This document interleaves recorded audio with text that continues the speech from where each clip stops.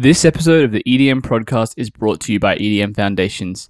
If you're a new producer and you're stuck with tutorials and you're not sure where to go, EDM Foundations might be the answer.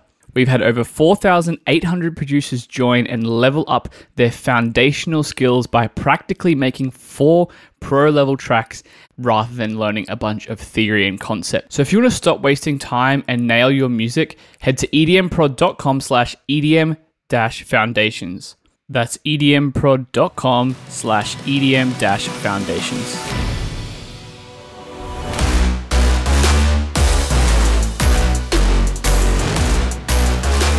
Welcome everybody to the EDM Podcast. This is a show where we interview artists, producers, and basically anybody who has something to say in the world of electronic music. My name is Aidan Russell, aka Artsy. I'm your host, and today we are joined by Christian, aka the Fat Rat. How's it going, man? Going fantastic, thanks. Awesome, man. And so just a brief little intro for those of you out there who aren't familiar with the Fat Rat. So you're, I would say, a multi-genre electronic music producer from Germany. You're known for your unique approach to releasing, where you often lift copyright restrictions on your music, allowing them to be used on platforms like YouTube without those restrictions and much more. And as a result, you've, abounded in streams, I would say, and plays on YouTube, and you've got quite a loyal following. You know, you've got millions, if not billions, of streams on Spotify, I think now. It's gotten up pretty high, and you've gotten sync deals with games like Dota 2 and Rocket League. So that's the little brief intro to you, man. But yeah, you've obviously had quite a long career, I'd say, as well, over the last few years. It's grown pretty consistently. But I'd love to hear from your perspective, like your background in music, how you got into this whole thing in the first place, and then we can, kind of unpack that. Yeah, so originally I wanted to become a music producer, just producing other artists. So it wasn't about me as an artist at all.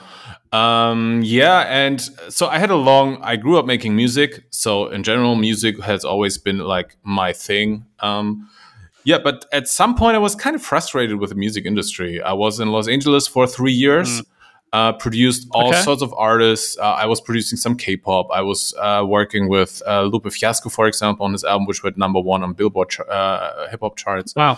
Was even nominated for a Grammy. A lot of different things. Wow. Still, in Los Angeles, I was kind of frustrated because some of the best songs I made in that time were never released. And some songs that were not so good were released simply because they were made with the right people.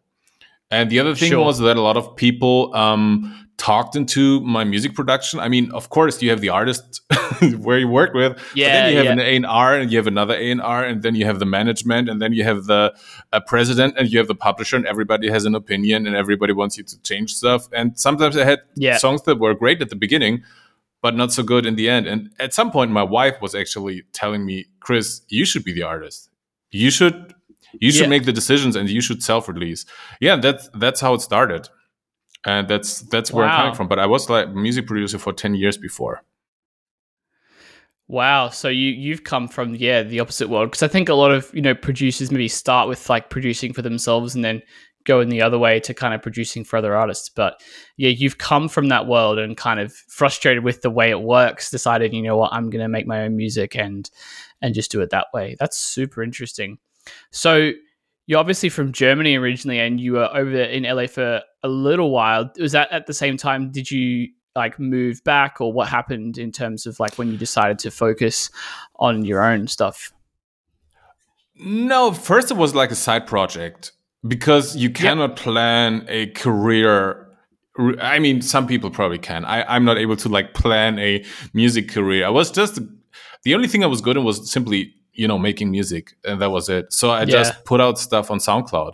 I made an EP, I put it on SoundCloud, and it didn't blew up right away. But what happened is that a band and another artist and a management reached out to me, say like, hey, this is amazing, we should work together. So I made a remix for a band from New York called The Knox. They're really great guys, by the way. Definitely check them out. And that went #9, I think, on Hype Machine back then, which was a huge thing. And then I had a remix Yeah, it's big. request from Faster the People. And I made a remix for them, Wow. which I ended up releasing as a bootleg remix, but it hit number 1 on Hype Machine. Then I made a bootleg remix Wow. 2 weeks later for Avicii's Levels back then, which 2012. Yeah. Okay. And it also hit number 1 on Hype Machine. So that's how it started. So then the momentum started growing. And in that year, 2012, I had 10 top 10 on Hype Machine remixes in a row. So not a single remix failed to hit the top 10 on Hype Machine. So then I was like, okay, cool. This might be an alternative. But then I wanted to move back, like for family reasons, to Göttingen, which is a small town in the middle of Germany. And then I honestly didn't really know what to do there. But I started to, give originals a shot and just say, okay, I'm in the middle of nowhere. And then I also cut off all connections that I had. I cut off my connections to the management, to the publisher I had. I was completely alone in the in the small village in Germany and simply put out original songs. And I was simply lucky that they blew up like crazy. The first that really blew up was Unity, which has like over 200 million plays now. And then Windfall was next. And Xenogenesis once again hit number 1 on Hype Machine. Yeah, that's when my own artist career really took off. And then I also completely stopped producing for other people at that time. Wow. Okay. So it was more of a slow transition in terms of like, making it your career, I would say like, yeah, you kind of were still doing that a little bit. And then once it was kind of more, gaining momentum, is that kind of when you went all in with TheFatRat? Yeah, exactly. And it was a conflict at times, especially in the LA time, because I had business partners, I had people I was working with. Everybody was like, hey, you should do this. And I was like, no, I want to do my own thing. And some people were pretty mad at me. But yeah, at some points sometimes you just have to make important decisions. Totally. That's actually something interesting to dive into because, I mean, maybe not in the exact same situation as you, but I think a lot of people listening to this maybe, have another, job or a career in something else and they want to kind of pursue an artist career of their own. But like, obviously there's a lot of factors to consider before you dive straight into something like that, very competitive, etc. So like, yeah, like what was it like overcoming those, I guess, things that you already had in place? Because I think, a lot of people would gain a lot to hear from your perspective on that. Yet I think it needs some courage. At some point, you have to bring up the courage and say, okay, I'm just going to go all in. Which I literally did when I was in Germany. I remember I had a request I decided, okay, I'm going to do TheFatRat now. I just fully going to focus on that. And then 2 weeks later, I had a request. Hey, I could produce a big name artist from Germany. And it would take about a month. I would get around 10K payment for it, which by then was really good money for me and would really made me feel safe. And I said no. And I think that was one of the important steps, because at some point you have to say, okay, I'm just going to take the leap, Say no, even if it feels good in the moment, to have that extra boost, but then focus on what's better for you long term. That's good.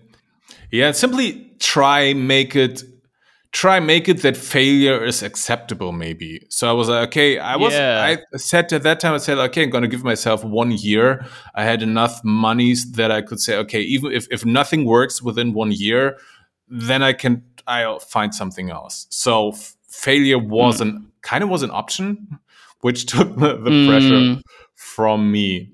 And sometimes I think when you go for a music career, you realize, if you really think about it, that even if it doesn't work, it's not the end of the world. So sometimes when you really feel like it, maybe just go in and say, okay, I give myself a limited amount of time. I'm just going to go all in. And then if it doesn't work, then it doesn't work. And then I'm going to look for something else. And I, by the way, did this when I started as a producer. I gave myself a 7-year time frame.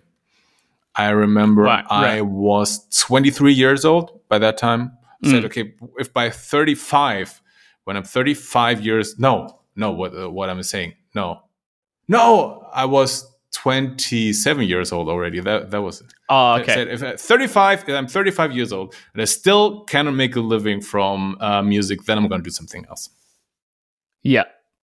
That's cool. I think definitely, yeah, taking the pressure off and allowing yourself to fail is key. I had the experience where I put too much pressure on myself, and all it does is like not help you actually achieve those things Yeah, anyway. Like it just makes you more like, anxious or frustrated because it's like you want things to happen your way, but it doesn't happen. But yeah, if you allow things, I mean, because really, like, there's so many, as you mentioned previously, like factors that go into whether your song is going to blow up or not, and you can't really control all of them all the time, really. So it is good to like allow there to be room for error. I think is yeah, absolutely yeah, crucial when you're growing your and career. super boring advice: save money. But it's Yeah, so yeah, for me, it's been so important. yep, Simply that if you say, okay, something's not working, you know your plans are not working out, that you're like, okay, cool, I'm gonna go try it again. And I know some people who thought it would be a good idea to keep the pressure up, so they would make a lot of money, they would spend all the money, so they think it keeps them right. going. But once you something doesn't work, then you're so stressed out and completely kind of destroys you, can get you really fast. I'm very conservative about money, and that makes life easier. Totally. Oh yeah, I'd 100% agree. Like having a safety net, like being a bit wise with like when you do it. Like if you're broke and you're leaving your job, maybe save up a bit first before you do it, and then give yourself that time so you're not pressured to immediately go back to it. So yeah, I 100% stand behind that Yeah, as well. and also when you have some success, then it's great time to build, you know, Yeah. some or to save some money. As soon as you have success, start saving as not as much as you can, but a really decent amount of money, because then you Mm. can be laid back when some stuff doesn't work. You're like, okay, cool, no problem. Let's just keep going. Mhm. Yeah, and I won't talk about it for too long because I feel like it's a topic that everyone's talked about a lot in the last 2 years. But like I think COVID is a great example of that. With if you're an artist, maybe who is more reliant on shows for income. I mean, obviously, if I mean, I imagine a lot of your income does come from the streaming world as Yeah. well. But yeah, if you do have that, other thing, like those times are great to have a bit of a buffer room as well. I'd imagine so. Um, yeah, I think that's a great example of something that can happen that disrupts the music Yes. industry. So, yeah, um, that's awesome, man. Well, no, appreciate those thoughts. Want to switch it up a bit, and yeah, I guess as I mentioned in the intro, you're an artist who's very much known for your unique approach to like copyright lifting and like making your music available to be used in video content or other things like that without that monetization factor impacting other people. And I think this is a path very few have taken, especially at the scale I think you've done it at. And I'm curious to ask first, why did you decide to do that early on? Like, what was the initial spark that made you like, all right, I'm gonna not go down this route of just monetizing everything and trying to squeeze everything out of every song I release, but actually make it openly available? Like, why did you decide to do that? The main reason when I started fully doing TheFatRat for me Mm, was simply that I enjoy making music so much and that I really wanted to yeah. share it. So cutting off all those relationships to publishers and labels and managements was so liberating. And it felt Mm, almost like an rebellion and a liberation to me to say, you know what? Now I can give my music to everybody, right? Because before it was mm, everybody was like, hey, it's mine, it's mine, it's mine. You have to, everybody was like cutting into it and then also protecting yeah. it. And I had such weird experiences. For example, I made an official remix for Chris Brown. And this was a Mm, time when my music blew up on music blogs. I made this official remix. I never heard when the release date would be. And at some point, some people contacted me. Hey, I heard your song on this blog. Where can I get it? And it was like, oh, it's out. Interesting. And I did some research mm. and I found out it was released in the UK, but not in the rest of the Ah, world on iTunes. So, and wow, then that's blogs weird. started Yeah. writing about it and people wanted to get it, But they couldn't because for some reason the record label decided it's a good idea to start releasing in some countries and not in the rest of the world. And Yeah. I had a couple of those experiences. It was so annoying. I was like, people want to listen to the music. Okay, I made this music. I made Yeah. music so people can listen to it. So let them. Okay. So That yeah, is, that was yeah. so liberating when I was okay, it's my music. I'm just going to put it up by myself. And you know what? Everybody Mm. can copy it. Everybody can share it. Everybody can remix it. I also put out the stems. And yeah, it was very much a artistic freedom, if you will. So that was Yeah. one Wow. reason. And also the other reason, like for example on YouTube back then, you could, if you, so you could, I think you could only claim the entire video, right?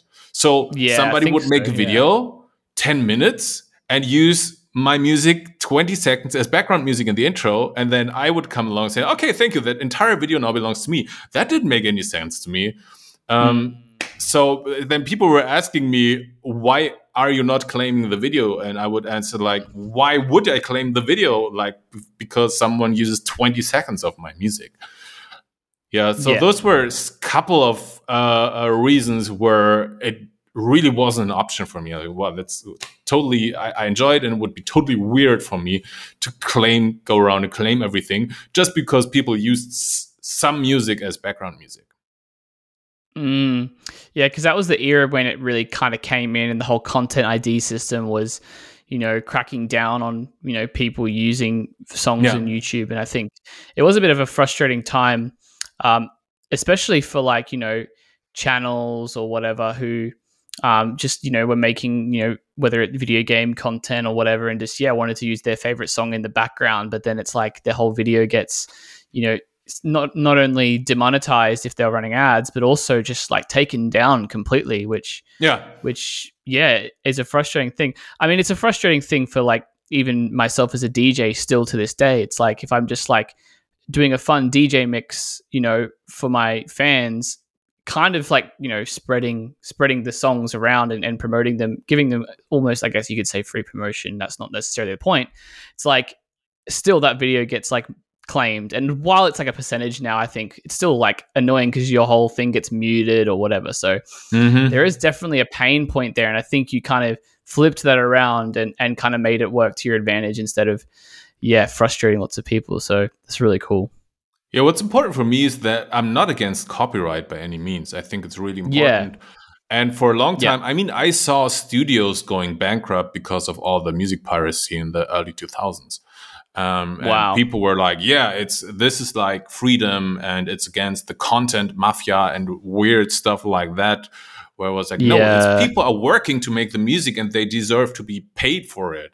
But Sure. now, about 10 years later, the entire thing flipped the other way around.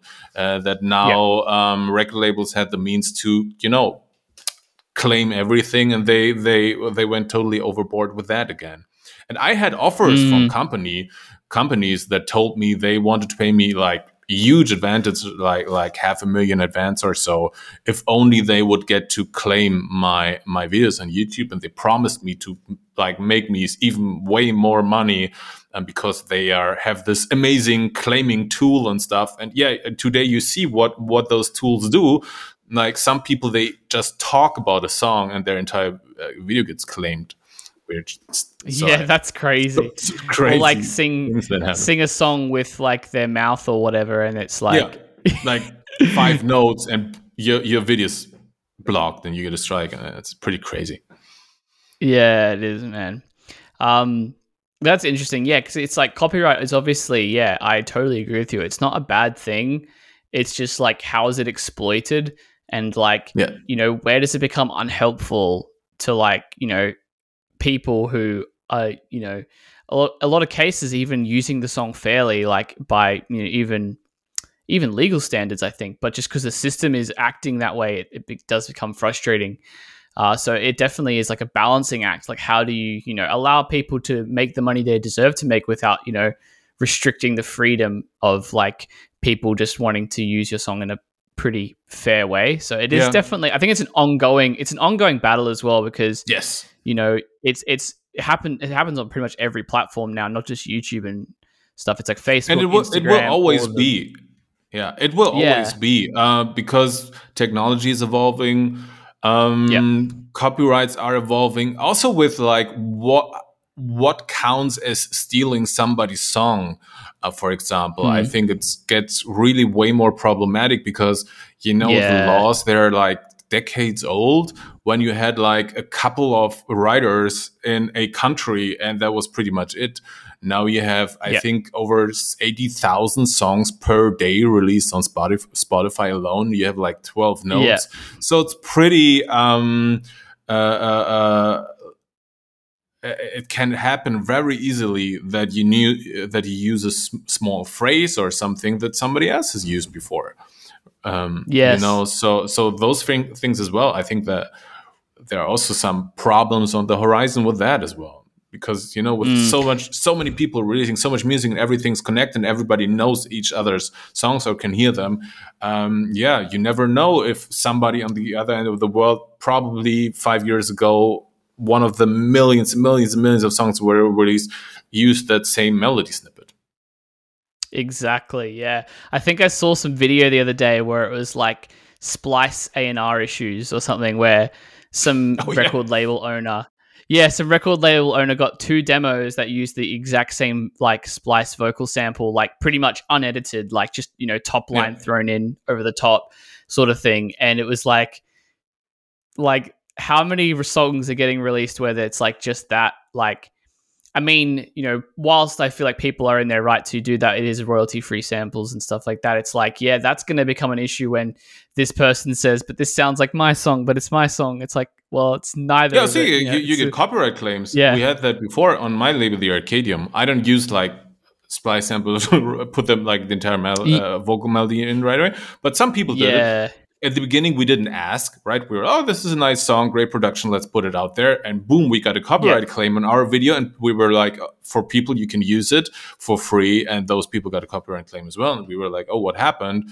Noticing, okay, it's just there's a vocal splice sample in it, and somebody else used it, put that one into a copyright claiming system, and now you're getting claims on that, and then you have to figure it out. Mm. But at least now I know the head of content ID and at YouTube personally, so Oh, good. it's Flick him really a cool. him or her a text message. Yeah, Kinda, yeah. yeah, And it's, I have to say, they do what they really do what they can to solve those problems. They're in between. I mean, they don't really yeah. care, and they kind of really care. They don't have an advantage from either side. They just try to make it as good as possible. But Mm. talking to him and everything, I see how difficult that is, because put yourself into the other, like into the seat of the person where the copyright gets infringed, right? Your song gets used on somewhere else, and somebody's not, simply sampling your Yeah, entire song that you wrote, and so now you need a system, to protect your copyright. yeah, So totally. right, but then on the other hand, you use something fairly, and then you get false claims. So yeah, they're always in between. Yeah. So it's really difficult to do. It's definitely going to be a ongoing evolution to that landscape. I think it'll be Yeah. definitely interesting to see how it evolves in the next 5 to 10 years for sure. Yeah, that's cool, man. Switching it up again. Another thing I really like about your music. Obviously you're quite inspired by like video games and stuff like that. Like, are you a gamer yourself? Like, is that a world you've come from? Yes, especially come from. So Yeah, especially as a child, I was a crazy gamer. I like yeah, NES, Master System, Game Boy, Super Nintendo, Genesis, or Mega yeah. Drive, as we call it in Germany, and so on and so forth. I even had a Neo Geo in the 90s. So I was Wow. like really crazy gamer. These days I don't game that much anymore, simply because of time reasons. Yeah, But I still, mostly with my daughter these days, just already played some Mario awesome. Kart this morning.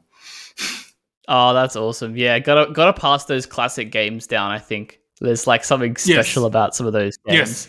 Yeah, yeah. I was like a Super Nintendo guy growing up. I was like a little younger. I got my Super Nintendo passed down to me by my cousins who were a bit older, and then Nintendo Mm-hmm. 64, and yeah, that kind of thing. So I definitely come from a little bit of that world as well. But yeah, I can definitely hear the influence, which is really cool. One thing I really appreciate about your music as well is like you take that into the context of like electronic music, and it's unashamedly like a lot, like across a lot of your music, I would say it's unashamedly like positive, like, and it just feels nice to listen to. I don't know, like I feel like a lot of people in the world of electronic music are trying to be very serious all the time with the way they write music, their approach to the production and songwriting. You know, everyone loves minor keys, and not that minor keys are bad or anything. You know, Yeah. I think we all No, write no, in I minor get what you keys. mean. Yeah, I feel like you just have an unashamed approach to the happiness in your music, if that makes sense. Is Yeah. that Yeah, like sure. intentional as well? I find it hard to take anything too serious. You know, Yeah. and I find it so weird when people take themselves serious and think it's cool, because I totally think it's not. Yeah. Right? You're Right. just a stupid human being. We all know so little about this world. We have such small, like we're just getting pushed around by randomness and luck, you know, through our lives. And a few decades later, we are dead. And then we run around Yeah. like we know everything and we are so cool, we're so awesome. I think it's maybe it's also a little bit a matter of age, because I'm 42 and Sure. you get a little different perspective when you get older. You're like, how you Yeah. realize more and more how ridiculous everything is, and the more you get, also the more I got, like, for example, in the music industry and into industries and in general, and looking behind the scenes and stuff, you realize how chaotic everything is. So Yeah. I just cannot take myself too serious, and I cannot take anything else too serious. So I think it comes a little bit from that. I could not take myself like literally serious, like it's Yeah. means so much what I'm doing because I'm this grandiose artist. It's so stupid. Yeah. And especially Sure. some artists that passed the test of time, they were just sitting there and, you know, and doing their job, like Bach or Yep. Mozart or those guys. They were like, oh, I'm this genius artist. They were very common men, you know, and they just try to make good music. So that's what I do. And then those, you know, those happy songs, they just happen. I don't Yep. plan them. So I just sit down, Yeah. I make songs, and sometimes I try to make a cool trap beat. For example, my song Windfall that started as a trap song, and it's Yeah. like super happy and playful and stuff. And then, you know, I play around with it, and sometimes I just have to smile like, well, this is totally not what I intended. But I have to Yeah. smile all the time, and like I want to jump up and dance. So yeah, maybe somebody else will like it. That's awesome. Yeah. Yeah, I love that. No, I think you're right. Like, it definitely is important not to take it too seriously. Um, I was gonna I mean, say, everybody can take themselves serious, but I personally find it ridiculous. yeah, sure, sure. You I can feel do like it, a sure. level of yeah, Yeah. yeah. I feel like a level of detachment. I don't know if this is something you find as well, but like once the music's out there as well, like I mean, this is what I do. I don't know if it's the same for you. I like try and kind of have a level of detachment with the music because, you know, when I was a newer producer, I was a lot younger. I would kind of just put music out there and people would be like, oh, I don't like this or whatever. It's like, and I would take so much of that on board personally as like a personal Yeah. attack. But now it's kind of like if my music's out there, it's like I like it, sure, and it represents what I like, and it's my sound and it's personal, yeah. But at the same time, if someone says something about it, I'm kind of like whatever, like I'm not going to take that as like my value, you know. I don't know Yeah, if you find the same exactly. thing. Yeah, exactly. And I also think this, like, taking yourself too serious is a way into, you know, this mental health problems like depression Mm, and anxiety and all those things. You know, we yeah, like I yeah. said, we're gonna die anyway. Death is it's also funny because as playful as my songs may be, like in the lyrics, death is a Mm, recurring thing. And I yeah. think death is very liberating because, you know, we're gonna die. So Mm. why take it too serious? It's gonna be over very soon, and nobody will care. It's just gonna be dust, and future That's generations are so. just gonna. It's so funny. I was literally like trying to like sort out my life insurance today, And then I was like, it's so funny that you mentioned this. And I was talking to my wife before I record this. I'm like, oh, whatever, who cares? Like, I'm not even going to get that. You're not even going to get that much if I die. Like, whatever. Like, it was so funny because they like don't even give you that much for like my age when you die. It's like, what's the point?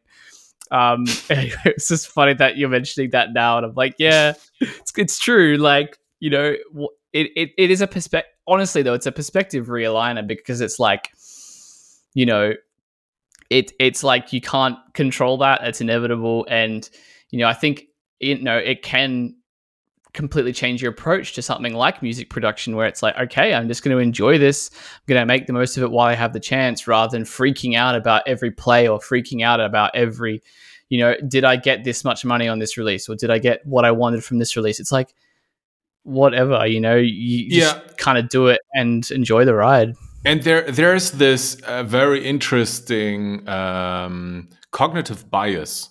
I love studying cognitive biases, and one is that we always think way too much that people notice us. So there's those experiments like you put people in a group with a T-shirt and it says like some weird stuff on it, like some offensive text or something. And then you put them in the group and then you let them guess how much people noticed that text. And then you ask everybody else who noticed the text and you see a huge difference. So when you're wearing the T-shirt, you think everybody thinks something about you, but actually everybody's mostly busy thinking about themselves. And I think this is a part of it too. So we take it, you know, also the music. And what was really weird for me, the more I think like that I think actually nobody really cares about my music, because even if you like have like big fan base, you have like, you know, millions of listeners and I have like a couple million streams every day. You know, it's just, I always think of it that most, if I would take the song down, there would probably be a handful of people who would bother about it. The other was, oh, the song's missing. Okay, so I'm just going to put something else there. So it's not that it's not that important, you know. But what I find weird is the more I think about that, the more people actually take my music serious. Right. So it's So it probably even helps. Getting forward in that sense. 100%, and also what I think is, it is, I mean, we think about these big achievements, but they also very forgotten very soon. I think the biggest thing you could reach as a musician is probably that 100 years from now, people in school will be bored with your music because people are, you have to study the music that was like 100 years ago. Here's the TheFatRat. Everybody will be like, oh no, I want to listen to whatever's new now. So this is the biggest thing you can reach in your life. So awesome. So, you know, so. It's like, it's so true. Even I feel like it happens even with like even a generation ago, like, you know, when your parents, like, I love 80s music, for example, because I was born in the 90s, but you know, my parents played a lot of 70s and 80s music, and I was just like, okay, like, whatever, you know, like, it's cool, but like, I kind of want to listen to this artist that like has just put a song out, you know, yesterday or whatever, when I was especially when I was young. So I think that's true. Like, there is definitely, it's not like, I think it's that thing of fame doesn't always equal like, you know, a positive response. You can be like really famous and then people are like, oh, whatever, you know, like annoyed with you. So it's all funny at the end then of the also day. The fame will be gone at some point, you know. It's all going to be lost. No, it's so true. I think definitely death is a perspective realigner for sure, man. I love that. I love it when we get into these topics which are like, you know, not really related to music, but they definitely apply to it, like especially people who wanting to make music and put it out and stuff like that. So I think it's for me, it's like the most important, those are the most important things. So it's because that's everything builds on those fundamental philosophical thoughts where like, okay, this is what I actually want in life, this is why I'm doing it. And when you have that clear for yourself, then everything else builds on it. Makes me wonder like how many artists out there actually would have chosen to be artists if they had answered those kind of questions or thought about those things enough. Because I'm like, I'd imagine there'd be a lot of artists who probably were like, oh, I'm just doing this because the lifestyle or the fame or something. And it's like, you know, some people would say and argue against me, people are like entitled to pursue whatever they want, and sure, like there's a degree of truth to that, but I feel like at the same time there's a degree of like what actually matters to you. Is it a good motive? And then maybe if it's not, then try and find something else that actually aligns with what you like. Because I do wonder that sometimes. So yeah, it's a definitely a rabbit hole topic for me as well. It's good, man. Wanting to go back to your music for a bit as well. One thing I wanted to ask is with your releases. So you kind of alluded to this earlier. Do you release? You have your own label that you release through now. Is that right? Yes. Yeah. The Arcadium. And how long have you? Yeah, the Arcadium. Yeah, awesome. And how long have you been doing that for now? Like, because I've noticed you released through another label for a lot of your singles a while back and stuff like that. So yeah, do you want to dive into how you changed the name of the label? Okay. I started self-releasing my originals in 2013. So it's been a while. But back then I didn't put stuff on Spotify and Apple Music. I just put it on YouTube. So I don't know if it should be called a label.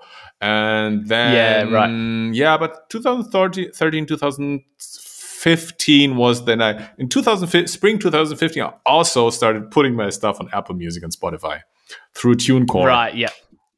If you want to call that a label, yes, that's it was a slow transition from owning a SoundCloud channel to having a full label with accounting and everything. It just was slow transition. Yeah, nice. Was that like one of those things as well, kind of tied in with like the, I guess you could call it rebellion against like the traditional way of, releasing with the copyright side of things as well? Was the decision to self-release around that time as well part of that, like coming from the background of working with producers and artists and A&Rs and that kind of world? Was that tied in with that? Yeah, self-releasing definitely. That was definitely a thing where and also one thing I really noticed, I also had a huge hit in France in 2010, and I know somebody who had another worldwide smash, and I realized that when artists really blow up, it's usually the music. It's just the music. It's not so much the label work and not so much the promotion, and all those things are very limited. I saw so much stuff that was promoted really well, which was a huge priority. It just didn't work. And I saw so much stuff that blew up massively with no promotion at all. So one thing I said to myself, okay, if I ever have a song that blows up, it would be perfect. It would just be me as an artist, and on my label, nobody else would be involved. So then I would own everything, which is exactly what happens. And money-wise, it makes a huge difference. For example, when you have all those songs and I own them 100%, and even a lot of songs are even written 100% by me, and there's nobody else involved in the entire thing, because I had songs that were released with my business partner back then in LA, and then we had another production team as well to get to the artist. The artist wrote, we had top liners. I ended up, while I produced big parts of the track, I ended up owning 2.5% on the writing of the track. Wow. Just because it was so many people involved, and then it's okay. Big name top liner takes 50%, right? Yeah. Artist takes another 25%. Then you have you have 4 producers taking splitting of the other 25%, and then you have your publisher as well, and so on and so forth. And you end up with such small percentages. And then the songs even don't perform that well. They're released through a major, but they're doing okay. And you're making small money. Yeah, that is crazy. I suppose in that world as well, with a major label, I mean, probably more for the top line artists and stuff, is I don't know if this is something you experienced as the producer, but the whole other thing of advances, it's you're getting a 2.5%, royalty rate or whatever, plus sometimes even paying back money you got given at the start before you even start to make that back. So I mean, I don't know if that's how you worked a lot of the time, or if it was just a flat rate kind of for you. But that's another thing to consider for those with Yeah, that world. sometimes I got like advances for the production as well. Yeah, But sure. those advances, in my opinion, advances are really convenient for managers. So people who manage artists, people who manage Yes. producers, because the money comes in late, right? You produce the song, then you place it, and then it takes time until it's released, and then it takes even longer until the money comes to the record label, and it takes even longer until the money finally reaches the people who actually made the music, which is okay, but it's annoying for a manager because the manager has they have contracts and they run out after 2 years, and they're probably just 9 months left within the contract, and you don't know if the producer's gonna keep working with you. But okay, if I Yeah. just place the song there, then the money will come in a year, and I'm never going to see a single cent from that. So for managers, especially for managers, advances are really convenient. But you have, from that perspective, you also have to be really careful with your managers. Because advances are really attractive, especially when you're an artist. Because what can work. I'm not saying every manager is like, there are like huge differences in managers. There are huge differences in record labels. But what I seen happen is incredibly shitty record deals, but they get signed because they pay big advances. Right. And for the management, it's very convenient because they get a lot of money. And then they have a record label where whenever problems arise, they can send the artist to the record label. That, okay, cool, your label's going to take care of that. But then 5 years later, the artist is still stuck with the label deal and can do nothing. So you got to be really careful with that. As an artist, you have to check your agreements yourself, because some managements make agreements that are beneficial for them, which is a huge advance, and they do not care so much about what's going to happen in a couple of years for you as an artist. That's a very good point. Yeah, considering the ulterior motives of the others around you sometimes. Because I mean, artists definitely feel like the cliche is that like they don't stand up for themselves in those environments because they don't feel qualified to. But it definitely helps to have a little bit of confidence and be like, no, like I ask the question in a polite way at least. Be like, actually, why can't we do this? And maybe just a negotiation is what needs to happen, and you can figure something out there. But I run a record label, an independent one, and a guy came up to me. We're releasing his tune on a compilation. We do 50-50 with all of our artists, just for the master, and we don't take publishing. And he was like, "Oh, can we do something else?" And we had that negotiation, but it was like, he was very polite about it. Whereas, I've worked with, actually, I haven't really worked with other people, but I've heard other people who've had horror stories of just people who've been notoriously difficult to work with. So you don't want to be that artist who's always trying to be a frustration to other people, but you also just do want to stand up for yourself. So, it definitely pays to have that bit of confidence, I think. Yeah, you should understand what everything means. That's even more important, and understand the long-term consequences of everything you're signing. Yeah, exactly. What does it mean to own if they own the lifetime copyright of the song? Like, exactly. Is that good? Is that bad in this situation? Because it could be either, depending on the agreement. So asking those questions is definitely important.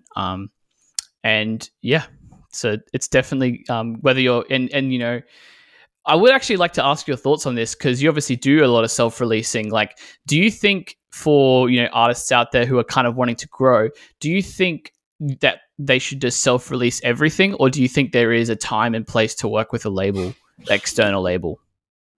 I think especially when you're starting, it makes a lot of sense to release with an indie label.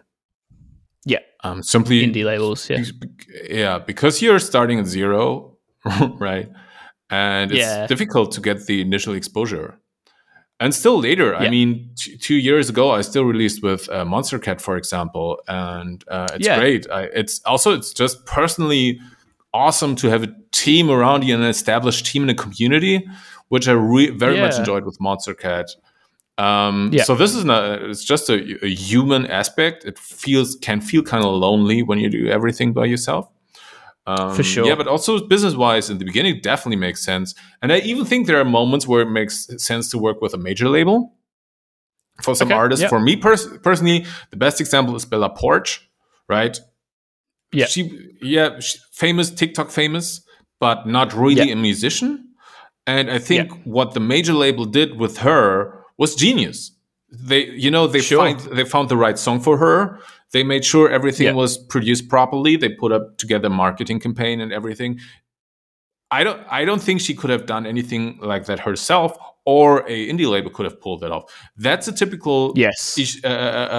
thing where even major label makes sense. So yeah, you have to know about it. But the more Yep. you're established as an artist, and the more you have your own following, the more you're blowing up already, the less sense it makes to sign with a label. So what really doesn't make sense, if you have a song and it blows up like crazy, to give it to a label. Don't do it. Seriously, don't do it, Mm. because you'll have all the labels coming after you, and so and sometimes it happens before you even see the first money. And I heard stories about this. So like, song blows up, makes like 500,000 plays on Spotify every day, right? And then you have the Mm. vultures coming in, and everybody's like trying to get a big piece of the cake as fast as possible, and they're going to throw advances at you.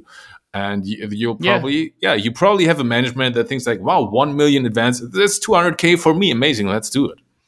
And Mm. then the label takes 80% of your song, and in the end you lose like 4 million or whatever it might be over the next couple of years. And you're Yeah, for probably sure. tied in a long-term agreement where they even have options. They're like, okay, they have an option for 3 other songs, or they even have an album option, which means if they say, they take the song, they say, okay, no, you have to produce an album for your advance. Yeah, we already paid you 1 million. And you're Yeah, stuck in the yeah. deal. And I knew a lot of artists that were stuck in major label deals, and all they wanted is to get out of the deal. Sometimes they Yeah. even had to pay for it to Yeah. be able to self-release their own songs again. Mm. And it can happen with some of the bigger independents too. I've Yes. heard similar stories, like especially the big names in a certain genre or whatever can sometimes be like that. So yeah, it's just something to, generally speaking, if you're working with a label, to definitely keep an eye on. Yeah, for sure, man. What I think makes sense is when you're, like I said, when you're starting, especially with unreleased songs. That's a different situation, right? Where you're starting or you're Mm. small, your song's unreleased, do a track by track deal with the label. There's not so much you can do wrong in that case. So that's definitely something to consider. For sure, man. Yeah. And yeah, wanted to also talk about your production side of things too, and your process, especially with your new album, Parallax, came out this year, correct? Yeah. That was this year. Yeah, yeah. Yeah. Yeah, so I would love to hear, and everyone can go check that out. The link for that will be in the show notes for this episode. I would love to hear your production process behind that album. There's a few collaborations on there as well. Like, yeah, what was the overall experience like making that? It's chaotic as usual. So, Yeah. for me, creativity is very chaotic. I usually just follow my. Well, if I wanted to phrase it friendly, I would say I follow my intuition. Maybe it's rather I Yeah. just follow whatever just is fun for me. But I think in the end, Yeah. if it's fun for me, it's probably more likely to be fun for other people. I needed a Yeah. little bit of discipline to sit down and finish a complete album. Yeah. Yeah, but I don't know. I learned a lot. I don't even know if I'm going to do another album, just because it needs more Right. discipline. And at some point in time, you have to be, okay, gonna finish those songs now because I planned them. But I don't know. I'm working on more music at the moment, or right now I'm not, because I'm moving, but have Sure. been working and going to continue very soon. But Yeah. yeah, other than that, for me, music production is very chaotic. I have to admit, That's fair just enough. chaotic. But Yeah. I have to say, for that, I spent 10 years being super disciplined. right? I would like start a song, finish the song, because I was working for record labels, and everybody's like, okay, we need this. Okay, I'm going to do this. I'm going to sit down and do this. Da, da, da, da, da. It was like a machine. Everybody was like, hey, you're a music production machine, Chris. Funny thing is, success came when I flipped that, because I moved back to Germany and I thought, okay, I'm just going to pursue my own career. But I had enough money from the productions that I made. And I came back, and first I was like, okay, I'm just going to play video games. I'm going to play Skyrim and just immerse myself into the Elder Scrolls.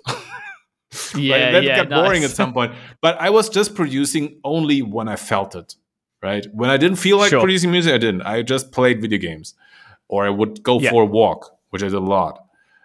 And interestingly, that gave me so much more success. And when you think about it, I mean, probably makes sense. When you have fun making music, probably people will have fun listening to it, rather than when you stress yourself out making music, maybe not so many people are going to enjoy it. So that's kind of my strategy, that it takes me discipline to get back to it. I get back into the old rut of trying to be a music production machine. Yeah, right. Yeah, so it takes discipline to say, no, I'm just going to do what feels great. Yeah, that's maybe the biggest challenge, even with producing the album and producing general. That's the challenge. Just more get into your feelings, more get into what you love, rather than trying to be successful or chase anything. This is a topic that really interests me, is, like the whole, everyone has different approaches with this. I've always been traditionally on the side of like, having more of a routine and habit with music. And like, I kind of have a semi-consistent time. And obviously there's always flexibility with anything creative, but I have a semi-consistent time where I kind of work on music and stuff like that. But like, yeah, you kind of, the way I like to refer to it is kind of like scheduled chaos. It's kind of like I'm going to allow myself this block of time to kind of just let whatever happens happen. And sometimes that breaks. Like sometimes I'll have those moments of inspiration where I'm like, for example, for my work, I'll make like a YouTube video for here at EDM Prod or something, and then I might be halfway through making the project file for like what I'm showing in the tutorial, and then I have an idea and I like spend the next hour like just like playing around with something randomly that I didn't expect to even do. Like sometimes things happen like that too. So it's definitely like there's benefits to both. But yeah, there's like definitely times where it is good to kind of just let like the boundaries a bit looser, I think, and enjoy it. I have to say, I also have a schedule, which may sound weird, but I don't force it. So what might be a really good strategy to talk about.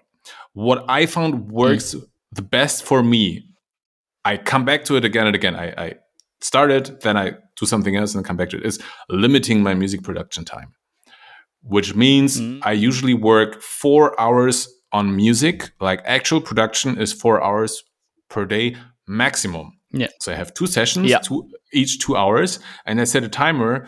And when the timer goes off, I have to stop. Yeah. So in that time, I can do whatever I want. If I don't feel like it, I can, just watch Netflix or play Cyberpunk. But when the timer stops, I could go on watching Netflix or playing Cyberpunk, but I'm not going to make any music. So when I have that, so what happens is I start the timer, I start producing music. Usually I get into the flow pretty well. And usually the timer goes off before I feel anything. I still want to go on, right? So the timer goes and I still want to go on. I'm in the process, but I stop, which keeps me craving making more music. So I have the next session, 2 hours, right? And same thing again. So I'm always hungry to make more music, if that makes any sense. Because what doesn't work so well is like making music until I'm totally satisfied, or until like, I can't go anymore. And maybe do another session like that. And then the next day, or you can do it for some time, but at some point I'll be like, I need a break. Right? Yeah. But there are some techniques like that I heard from writers. They even they stop. They don't finish a sentence. So they start when they stop writing. They start a sentence and they finish it. They stop in the middle.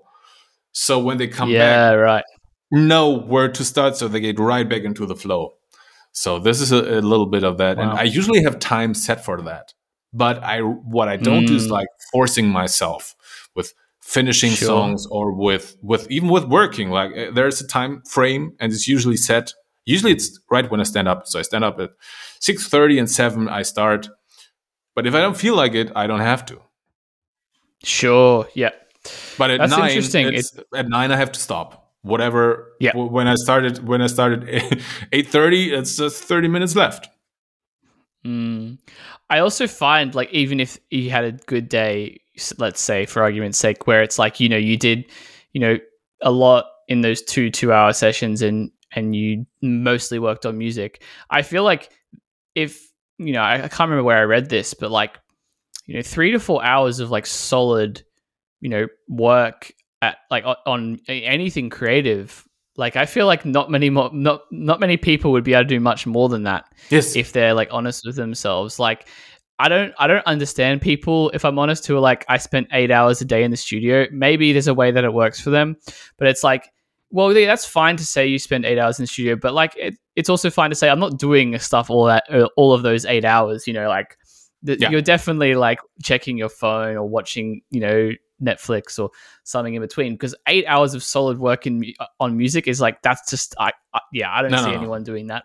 No. Yeah. Not at all. And that's more with people. I usually work alone in the studio, and I think that's usually more when you have like a couple of people in the studio. And I know that, I mean, honestly, 70% of the time you're talking, right? Yeah, It's exactly. socializing. You're talking about this, you're talking about that, where there's nothing wrong about it, but the actual time where you're working on music is probably even less than 4 hours. Even if you have like a 8-hour session, and probably your net time that we work on music is probably 3 hours.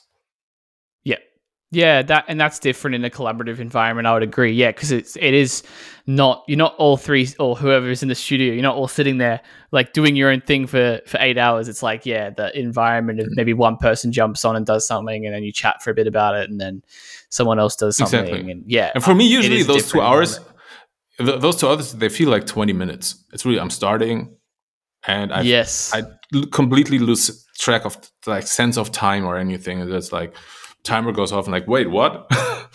Exactly. It's really, really deep work, as people call it. Yes. Yeah, deep work. That's good. That's a good one. Awesome, man. Now that's fascinating to hear your process. Yeah, everyone has a different one. There's a great book called Daily Rituals. I think it's by Mason Curry. That's a good example of just how different people's creative schedules are. Like all processes, like some people, I think one guy, I can't remember who it was, literally goes to like the diner across the road from him and like drinks 4 chocolate milkshakes and then writes like scripts for movies or something. I'm like, wow, good for that guy, like those kind of things. So yeah, I think it's definitely about finding what works for you and capitalizing on that. So what I can recommend is try working in early morning to everybody. I always thought I was a night person, but I realized I'm actually working in the very early morning, right after you stand up. For me, it's key not to my phone's still on airplane mode. My phone's on airplane mode until I finish the second session usually. So standing up, have a drink, go into the studio. I just drink water with lemon juice, get into the studio, start. Because I'm not thinking about anything else really. So the first thing, so it's like it's like your computer. You start it up and you have not like 1,000 tabs open and 100 programs running in the background. It's just that one program and everything's going really fast and smooth. That's so true.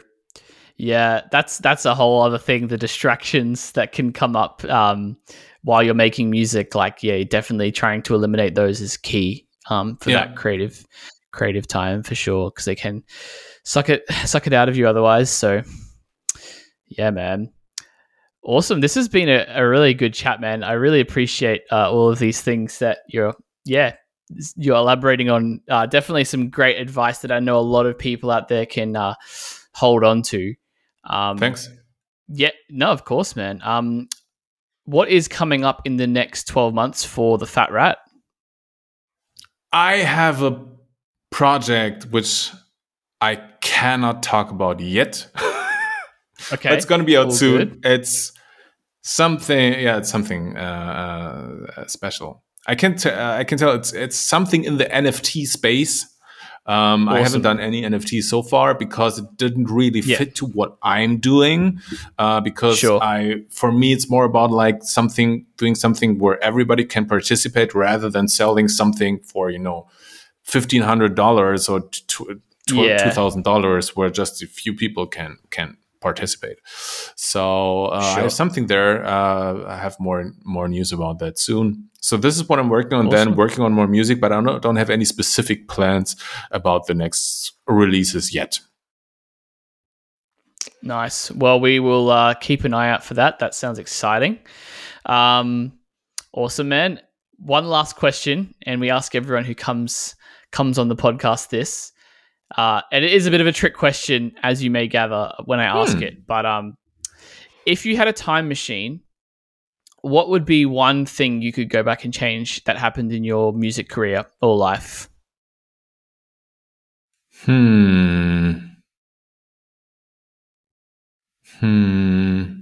don't know if there would be anything that I would change. That's the right answer. No, I'm joking.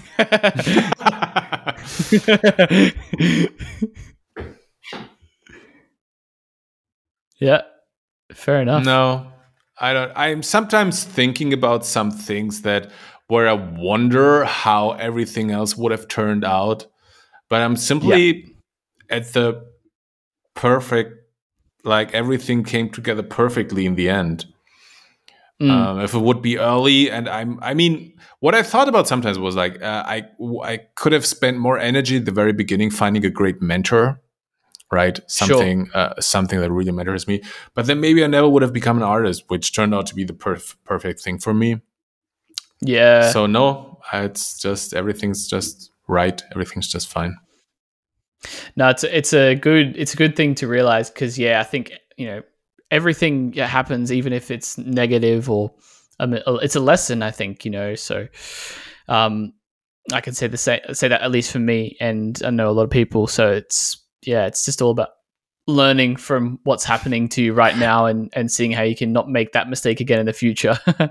Also, if I actually had a time machine to change something in the past, I would never dare to change anything because you never know what else would have, like, what would be the consequences. You come back and you realize you're a drug addict. Chaos theory. It's a rabbit hole. You'll because parallel universes. I can say about this, for example, it's a lesson that I always remember. My song "The Calling," it's definitely one of the most more successful that I released. It was originally a remix that I did for another pretty big name artist, and it was turned down. And I said, "Okay, can I release it as a bootleg?" It was like, "No, we don't want this out at all." And I loved the remix so much, and my wife loved it and was like, "This cannot be real. Why?" Right? And then in the end, I was like, "Okay, cool. I'm just gonna record my own, make it turn into my own song." And it was way more successful than the original song from an actually big artist that I remixed. So you never know what it's good for.